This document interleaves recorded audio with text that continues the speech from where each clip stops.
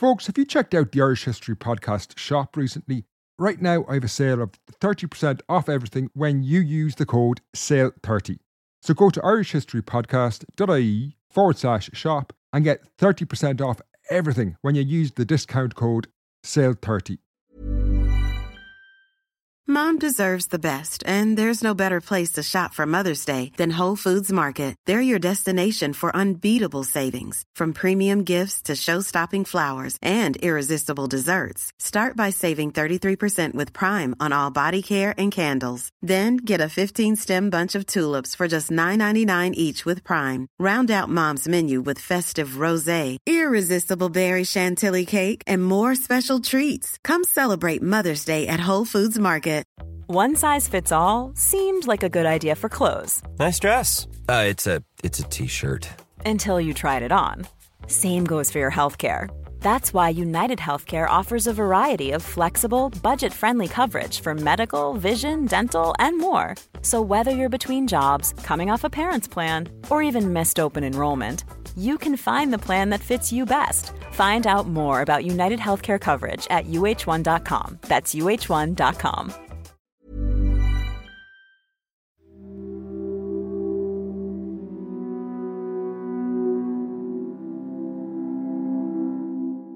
In 2010, as Ireland was in the depths of the last economic crisis, a house on Pembroke Road in Dublin was put up for sale.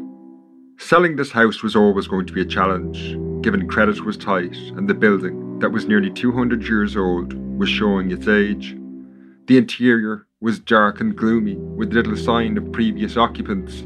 The rooms had faded wallpaper from a bygone era, which clashed with aging carpets. The rear of the house was in even worse condition. Although semi-detached, the gateway to the side of the building had long been blocked up, creating a strange, dreary courtyard. A series of ramshackle sheds only added to a general dilapidated appearance. Nevertheless, the estate agent did what they could and adopted a creative approach, urging prospective buyers to have hard hats and boots at the ready. Despite its numerous shortcomings, the house was sold, and predictably the new owners gutted the property. A large extension was added to the house itself, while the yard to the rear was transformed. The wall that created the dreary courtyard was demolished and replaced by a gate, while the dilapidated sheds were levelled to make way for an urban garden. While this renovation was practical, indeed sensible, the new owners were presumably oblivious to the history of this house and the ramshackle sheds they had destroyed. Their renovations had inadvertently destroyed what was one of the earliest institutions of Ireland's revolutionary government during the War of Independence. In the midst of the conflict, two sisters, Margaret and Rose Quinn, operated a secret prison for the IRA in this house at Pembroke Road, as the revolutionary Republican government tried to establish a legal system in a country that was falling apart.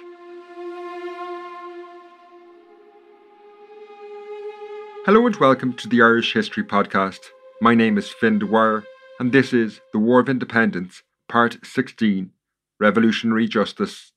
Revolutions are, more often than not, sanitised in history books. They're often portrayed as the clinical work of committed revolutionaries who sweep aside an old, unjust order. The reality is that they are usually, if not always, very messy affairs which can be very, very scary experiences to live through. Crime often soars as law and order breaks down. For example, accounts from Moscow in the summer of 1917, as the old system of governance collapsed amidst the Russian Revolution, were truly terrifying as criminal gangs roved the city. In these situations, the ability of a revolutionary movement to establish law and order can determine the success or otherwise of the revolution. If they fail to do so, their supporters can lose faith that they can actually govern a country. Now, this was precisely one of the many problems facing the Republican movement in 1920 in Ireland. However, establishing a justice system brings with it tricky questions about what exactly constitutes a crime. If a poor person occupies the land of a landlord without permission, is this a crime, or is it a revolutionary act? In this episode, we look at the story of revolutionary justice in Ireland during the War of Independence, and how the political arm of the Republican movement attempted to establish a government in the midst of the war. This is not the story of high politics, however, but rather how this played out in the towns and villages of Ireland as traditional structures in society began to unravel. In a previous episode, I mentioned I was organising what was going to be the first live event since COVID began. This took place last Sunday, September the 19th, and it was a great day in Croghan. And I want to say a special word of thanks to Damien Lawler and Miriam Ryan for taking the time to show us through what is a remarkable landscape while telling the story of Old Croghan Man. I also want to thank everyone who came, and I want to give a special shout out to James Tracy, who couldn't make it on the day. Finally, as lots of you may be aware, every fourth week, the main show takes a break for the monthly supporters Q&A with Dr. Brian Hanley, an assistant professor in the Department of History in Trinity College Dublin. The next Q&A is coming up in a few weeks, and given the recent controversies in Ireland of late, we might look at the whole subject of commemorations and how the war is remembered a century on, because it's still a contentious subject in Ireland in 2021. Brian has contributed extensively to these debates, so it'll be fascinating to get his perspective. Now, these Q&As are exclusively available to supporters of the show at patreon.com/Irish podcast and Acast+. If you'd like to participate in the next Q&A and also get the bonus features like exclusive episodes and ad-free shows, just follow the links in the show notes below. It's really easy to sign up. Now, let's start today's show by introducing two remarkable women, Rose and Margaret Quinn, who ran a prison in their home at Pembroke Road in Dublin during the War of Independence. Sound on today's episode is by Jason Looney. Additional research is by Sam McGrath, and the narrations, as usual, are by Therese Murray and Aidan Crowe.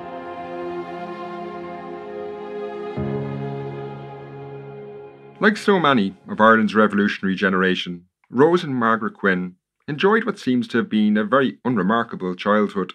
Born in the mid-1890s, they were the eldest girls in what was a family of 12 children. While the Quinns suffered the loss of 3 siblings, an experience common to many at the time, they did enjoy a childhood immune from the squalor of tenements in Dublin city centre. The family's home at Bayview Terrace on Pembroke Road in Irishtown was comparatively spacious. This 4-roomed, semi-detached house offered a level of comfort to the likes of Bridget Carolan, who we met in the last episode, and lived in one of those squalid tenements, could only have dreamed of. In Irishtown, which overlooked Dublin Bay, the Quinn family lived what appears to have been an uneventful life, until 1917 at least. While Rose and Margaret were in their early 20s and their brother Hugh was older still in 1916, there's no evidence any of them participated in the 1916 Rising. From what evidence does survive, however, it seems that it was a deeply personal event that had a transformative impact on all their lives. In March 1917, their father Kevin died from heart failure at the age of 53. Now, whether Kevin Quinn had acted as an obstacle or a bar to his children becoming politically active is unclear, but shortly after his death, his 3 eldest children all became heavily involved in Republican politics in Dublin. The eldest, Hugh, went on to join the IRA and eventually would serve as quartermaster of the local company in Irishtown. Meanwhile, Rose and Margaret themselves joined the local Cumann na mBan branch. Initially, their experience was similar to that of many Cumann na mBan members, albeit very active ones. They carried out logistical support for the IRA, storing, oiling and cleaning weapons. The family home on Pembroke Road was also used, as many houses were, to shelter IRA volunteers on the run, but also hosted training classes when needed. The 2 sisters were also actively involved in the Irish Republican Prisoners' Dependence Fund, which supported the families of imprisoned volunteers. However, it was in 1920, as the War of Independence was intensifying, when Margaret and Rose's experience of the war diverged from that of many of their comrades in Cumann na mBan. In that summer, they took on a new, unique role, but one that was very dangerous. As the war developed, the Republican movement tried to make good on its claims to be the legitimate government of Ireland, not only in name, but also in deed. And one of the most basic functions of any government is to establish a justice system. And in that summer of 1920, this was badly needed, as the old British system, as we're about to hear, was starting to collapse. It was in this context that Margaret and Rose Quinn would find themselves to the fore of efforts to establish a justice system when a covert prison was established in their house, something that had to be done completely in secret, as the entire Republican movement, as we've heard in numerous episodes now, was coming under increasing scrutiny and attack from Crown forces. However, before we look at the story of this specific prison, we need to take a look at the wider situation in Ireland to understand exactly why it was established.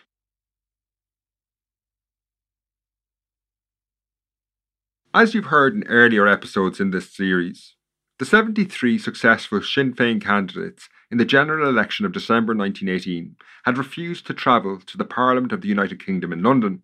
Instead, they had gathered in Dublin, convening what was called the First Dáil, an independent Irish parliament where they declared an Irish republic and established their own government. While this had great propaganda value at the time, critics were able to dismiss the Dáil as nothing more than a paper tiger. Republicans in Dublin could call themselves the legitimate government of Ireland, but in reality, in early 1919, the British authorities still operated all the key institutions of state, including the island's police, its prisons, and its tax system. As we've seen through the series, though, the Republican movement began to undermine these institutions as the war developed. An early target had been the judicial system.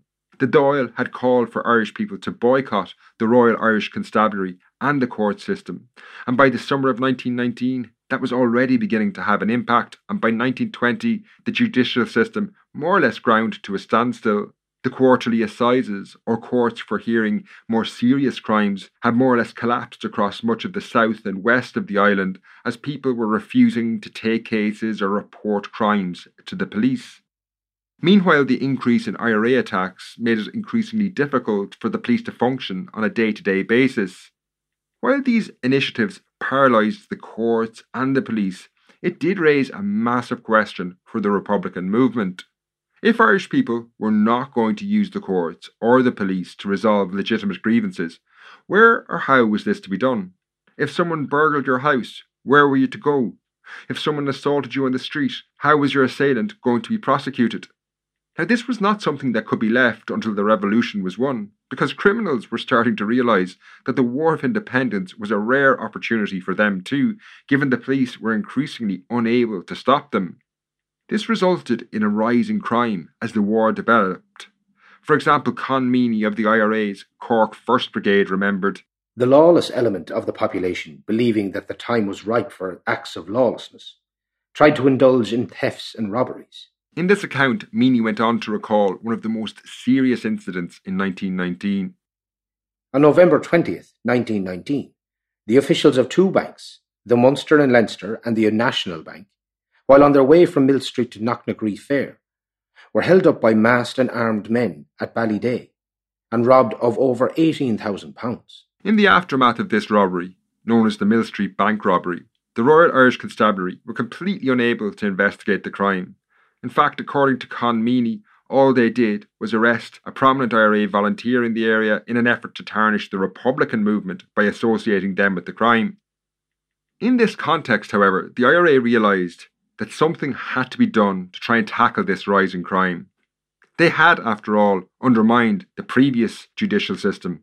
In the case of this robbery, the Mill Street Bank robbery, the highly respected Liam Lynch, the commander of the IRA's Cork No. 2 Brigade, was brought into Mill Street in April 1920 to oversee a trial. Having identified those responsible, IRA volunteers arrested them, recovered £10,000 and then held a 5-hour trial. Sentences were passed and those convicted were exiled from the area, either to other parts of Ireland or in some cases overseas. Now, while this was an ad hoc solution to one specific and particularly notorious crime, in Dublin the Dáil was developing a more formalised structure which was going to be rolled out across the island. In an effort to adopt a more systematic approach, the Republican movement fell back on the experiences of its members in the west of Ireland, where they had developed a system of dealing with land-related disputes over the previous years. They had set up arbitration courts to resolve disputes between tenants and landlords in an effort to avoid open conflict breaking out over the issue of land.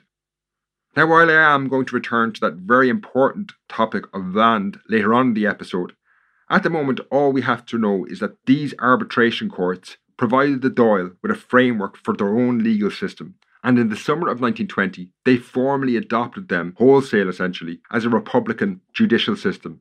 To put it into effect, Sinn Féin then directed all its branches across the country to set up these Republican courts across the island. Charlie Brown, an IRA activist in Cork, remembered the summer of 1920 in the following terms. Republican courts were set up at this time to arbitrate on matters of litigation. Justices and judges were appointed to deal with the various types of claims. Patrick O'Connor of B Company was released from army work to take charge of this activity.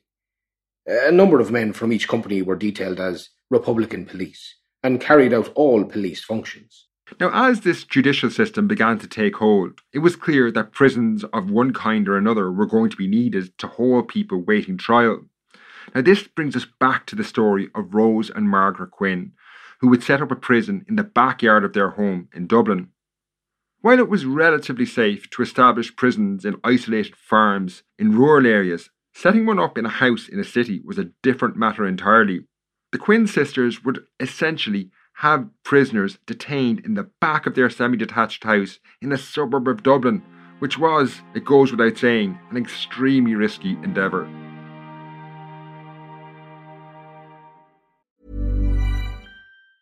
Mom deserves the best, and there's no better place to shop for Mother's Day than Whole Foods Market. They're your destination for unbeatable savings, from premium gifts to show-stopping flowers and irresistible desserts. Start by saving 33% with Prime on all body care and candles. Then get a 15-stem bunch of tulips for just $9.99 each with Prime. Round out Mom's menu with festive rosé, irresistible berry chantilly cake, and more special treats. Come celebrate Mother's Day at Whole Foods Market. Hey there, it's Michelle Norris. I'm host of a podcast called Your Mama's Kitchen. When I travel, I'm usually looking for a way to find a taste of home when I'm not at home. And one of the things I love to do when I am at home is entertain. And Airbnb allows me to do that. When I was in California recently, I rented a house that had a great kitchen. And when we were sitting around the table, we were all thinking, we're in someone else's house. Someone could be in all of our homes as well. If you have a home, but you're not always at home, you have an Airbnb. Your home might be worth more than you think. Find out how much at airbnb.com/host.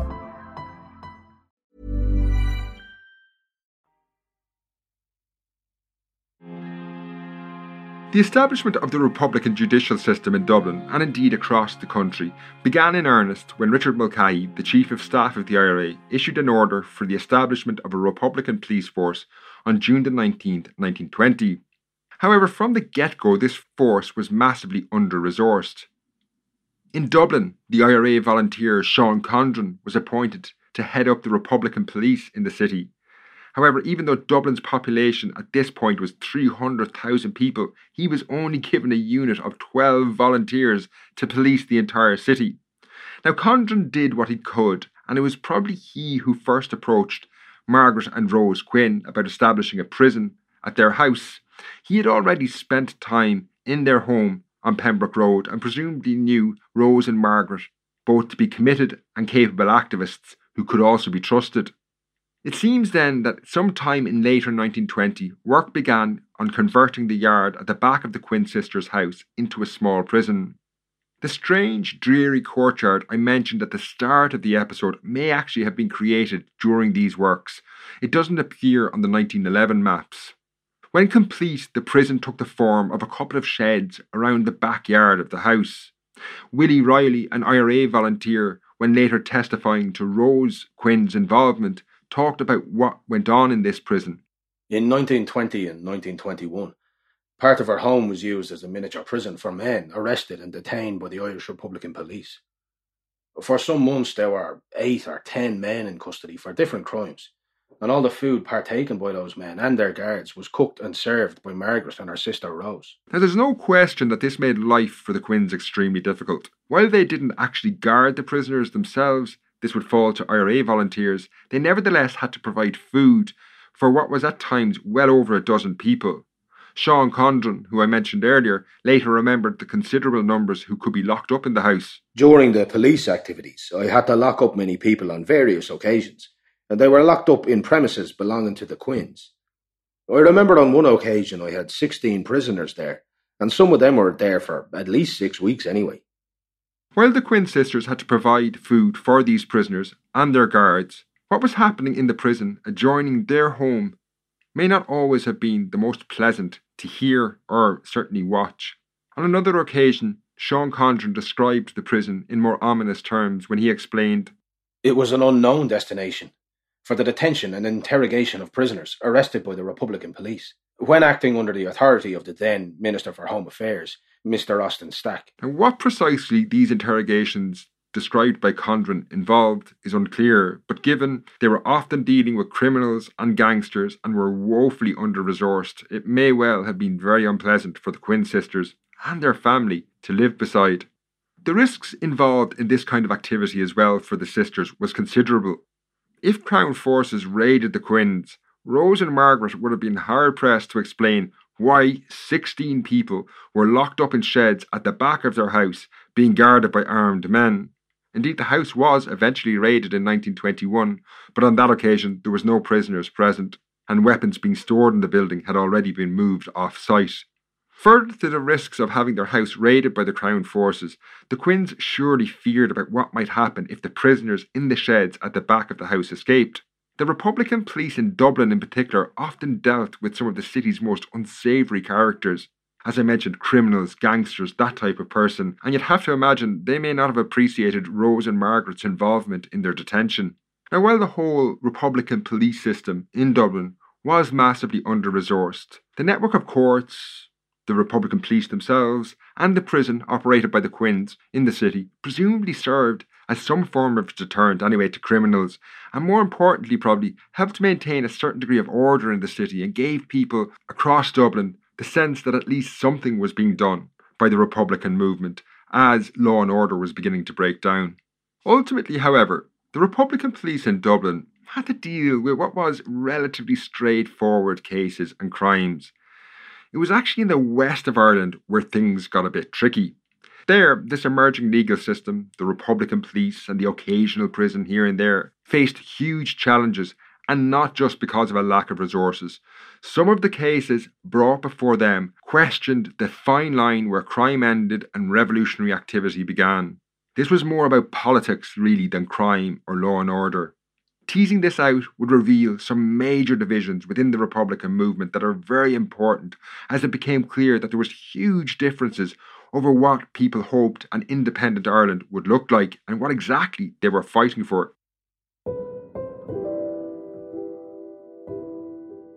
Hi folks, this is just a quick break to flag that if you haven't been at the shop, that's irishhistorypodcast.ie/shop lately, it's well worth checking out now.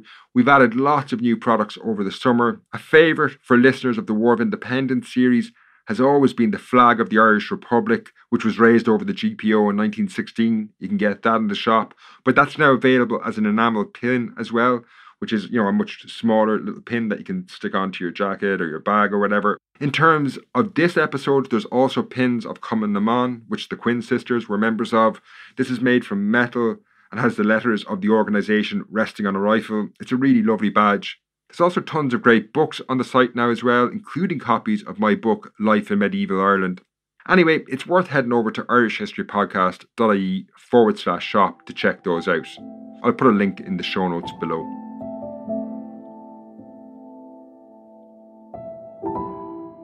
As mentioned earlier in the show, the court system developed by the Republican movement was based on a model that had emerged in the west of Ireland around the end of the First World War, when major disputes over land were creating problems and divisions within the nationalist movement.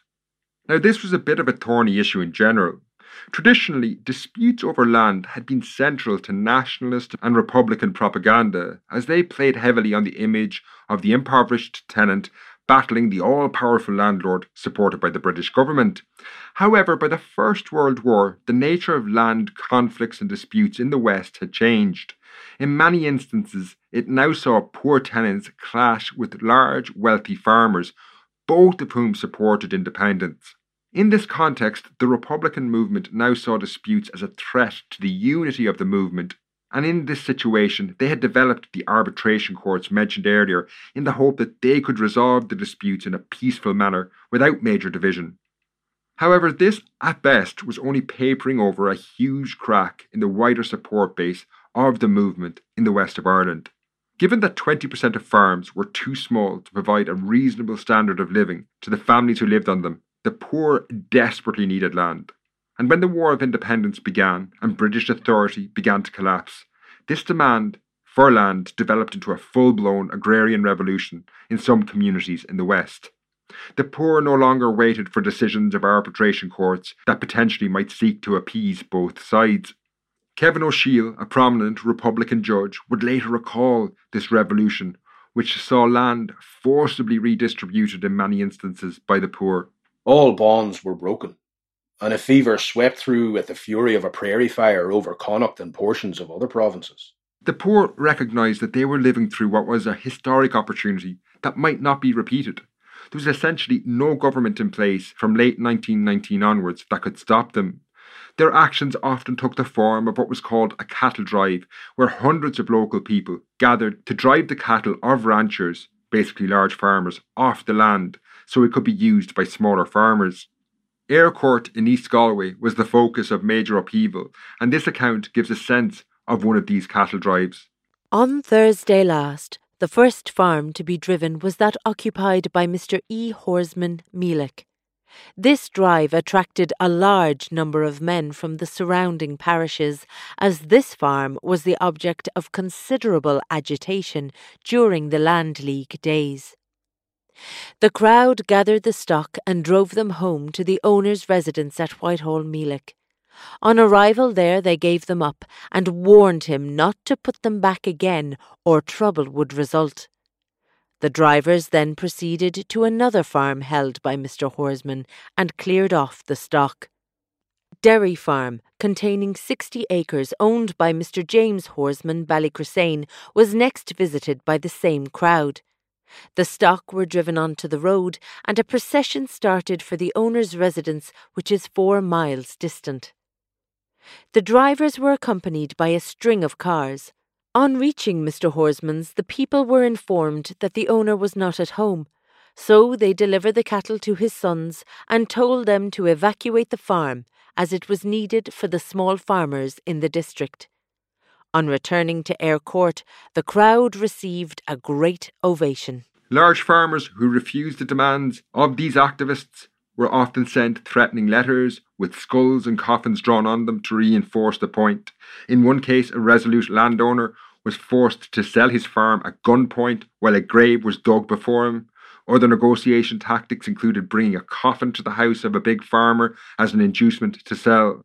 Now, these tactics were about as far from arbitration courts as you can get. This militancy, however, created a major crisis for the Republican leadership. More conservative leaders were outraged. Arthur Griffith, for example, was appalled by what was happening in the west of Ireland, saying it threatened to wreck the movement. Cathal Brugha took a different approach and, as Minister for Defence, said it was basically a distraction from the war. Many feared it would break up the nationalist movement along class lines. It also raised a far more fundamental question, one the Republican leadership had avoided, and that is, what exactly was the long-term aim of the movement? What kind of state were they building? Who would be top dog? Would it be the rich farmers or would it be the poor tenants? While it was not a universally held view, the general position of the leadership was that a revolution from below, where the poor farmers took the land for themselves, was dangerous and should be opposed.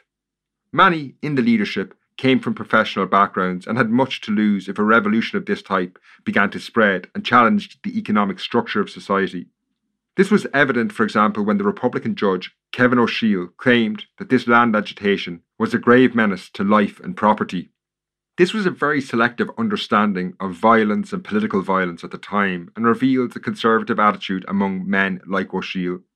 A central tenet of the Republican movement had been the right to use political violence to achieve independence. However, some Republican leaders were now trying to deny that same right to the poor who were trying to escape grinding poverty. Ultimately, in an effort to control these events, Sinn Féin instead decided that from 1920 onwards, all land claims had to go through the Republican court system.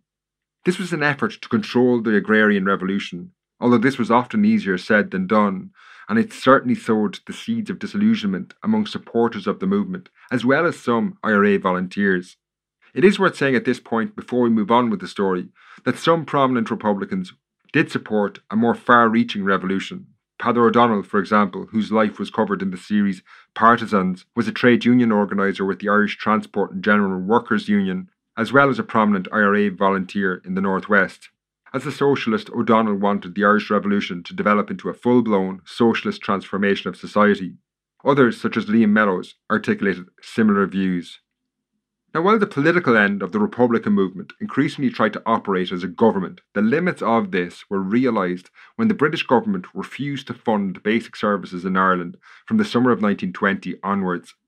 This was a cynical but really clever move on the part of the British government because it placed enormous pressure on the fledgling Republican government operating in the shadows on a shoestring budget. They just couldn't step into the breach when the British government withdrew funding, and the most vulnerable in society suffered.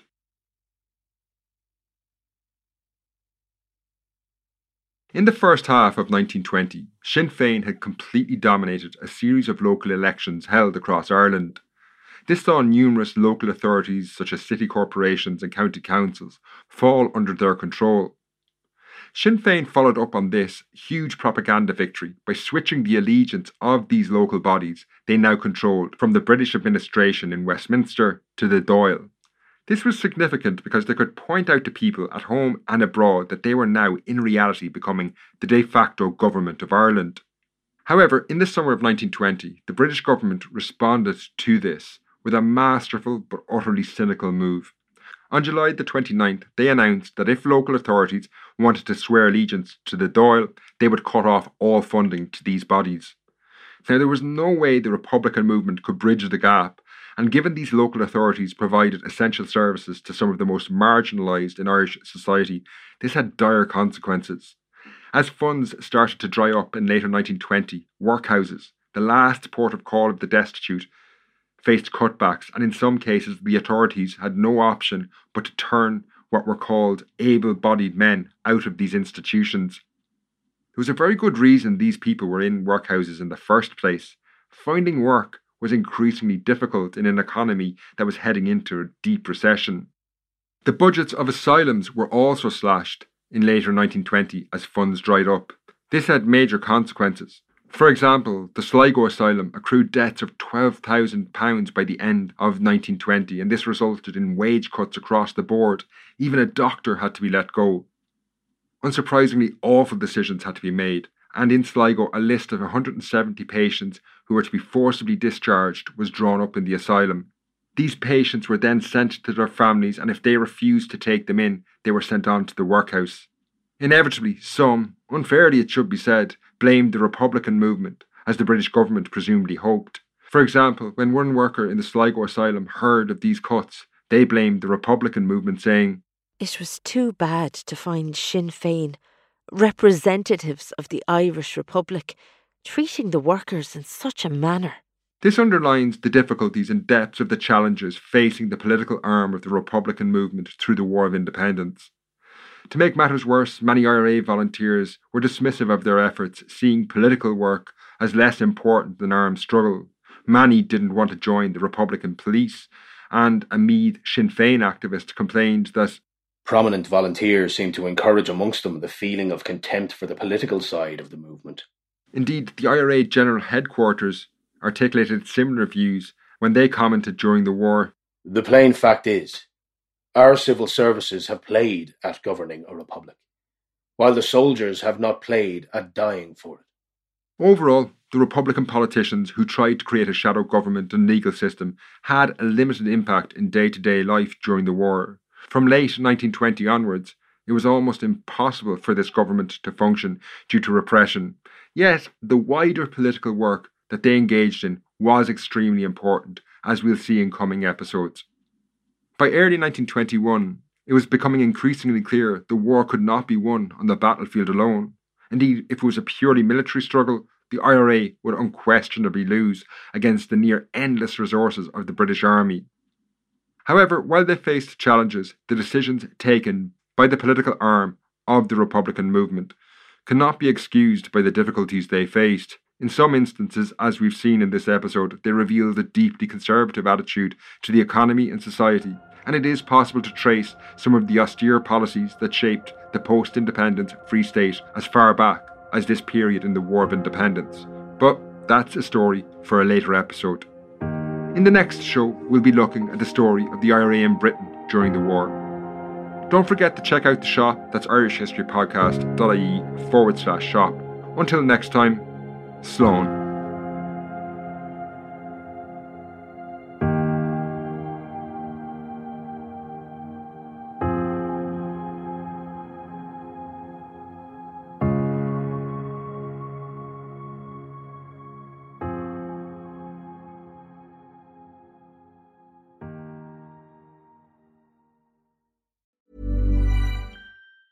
Mom deserves the best, and there's no better place to shop for Mother's Day than Whole Foods Market. They're your destination for unbeatable savings, from premium gifts to show-stopping flowers and irresistible desserts. Start by saving 33% with Prime on all body care and candles. Then get a 15-stem bunch of tulips for just $9.99 each with Prime. Round out Mom's menu with festive rosé, irresistible berry chantilly cake, and more special treats. Come celebrate Mother's Day at Whole Foods Market.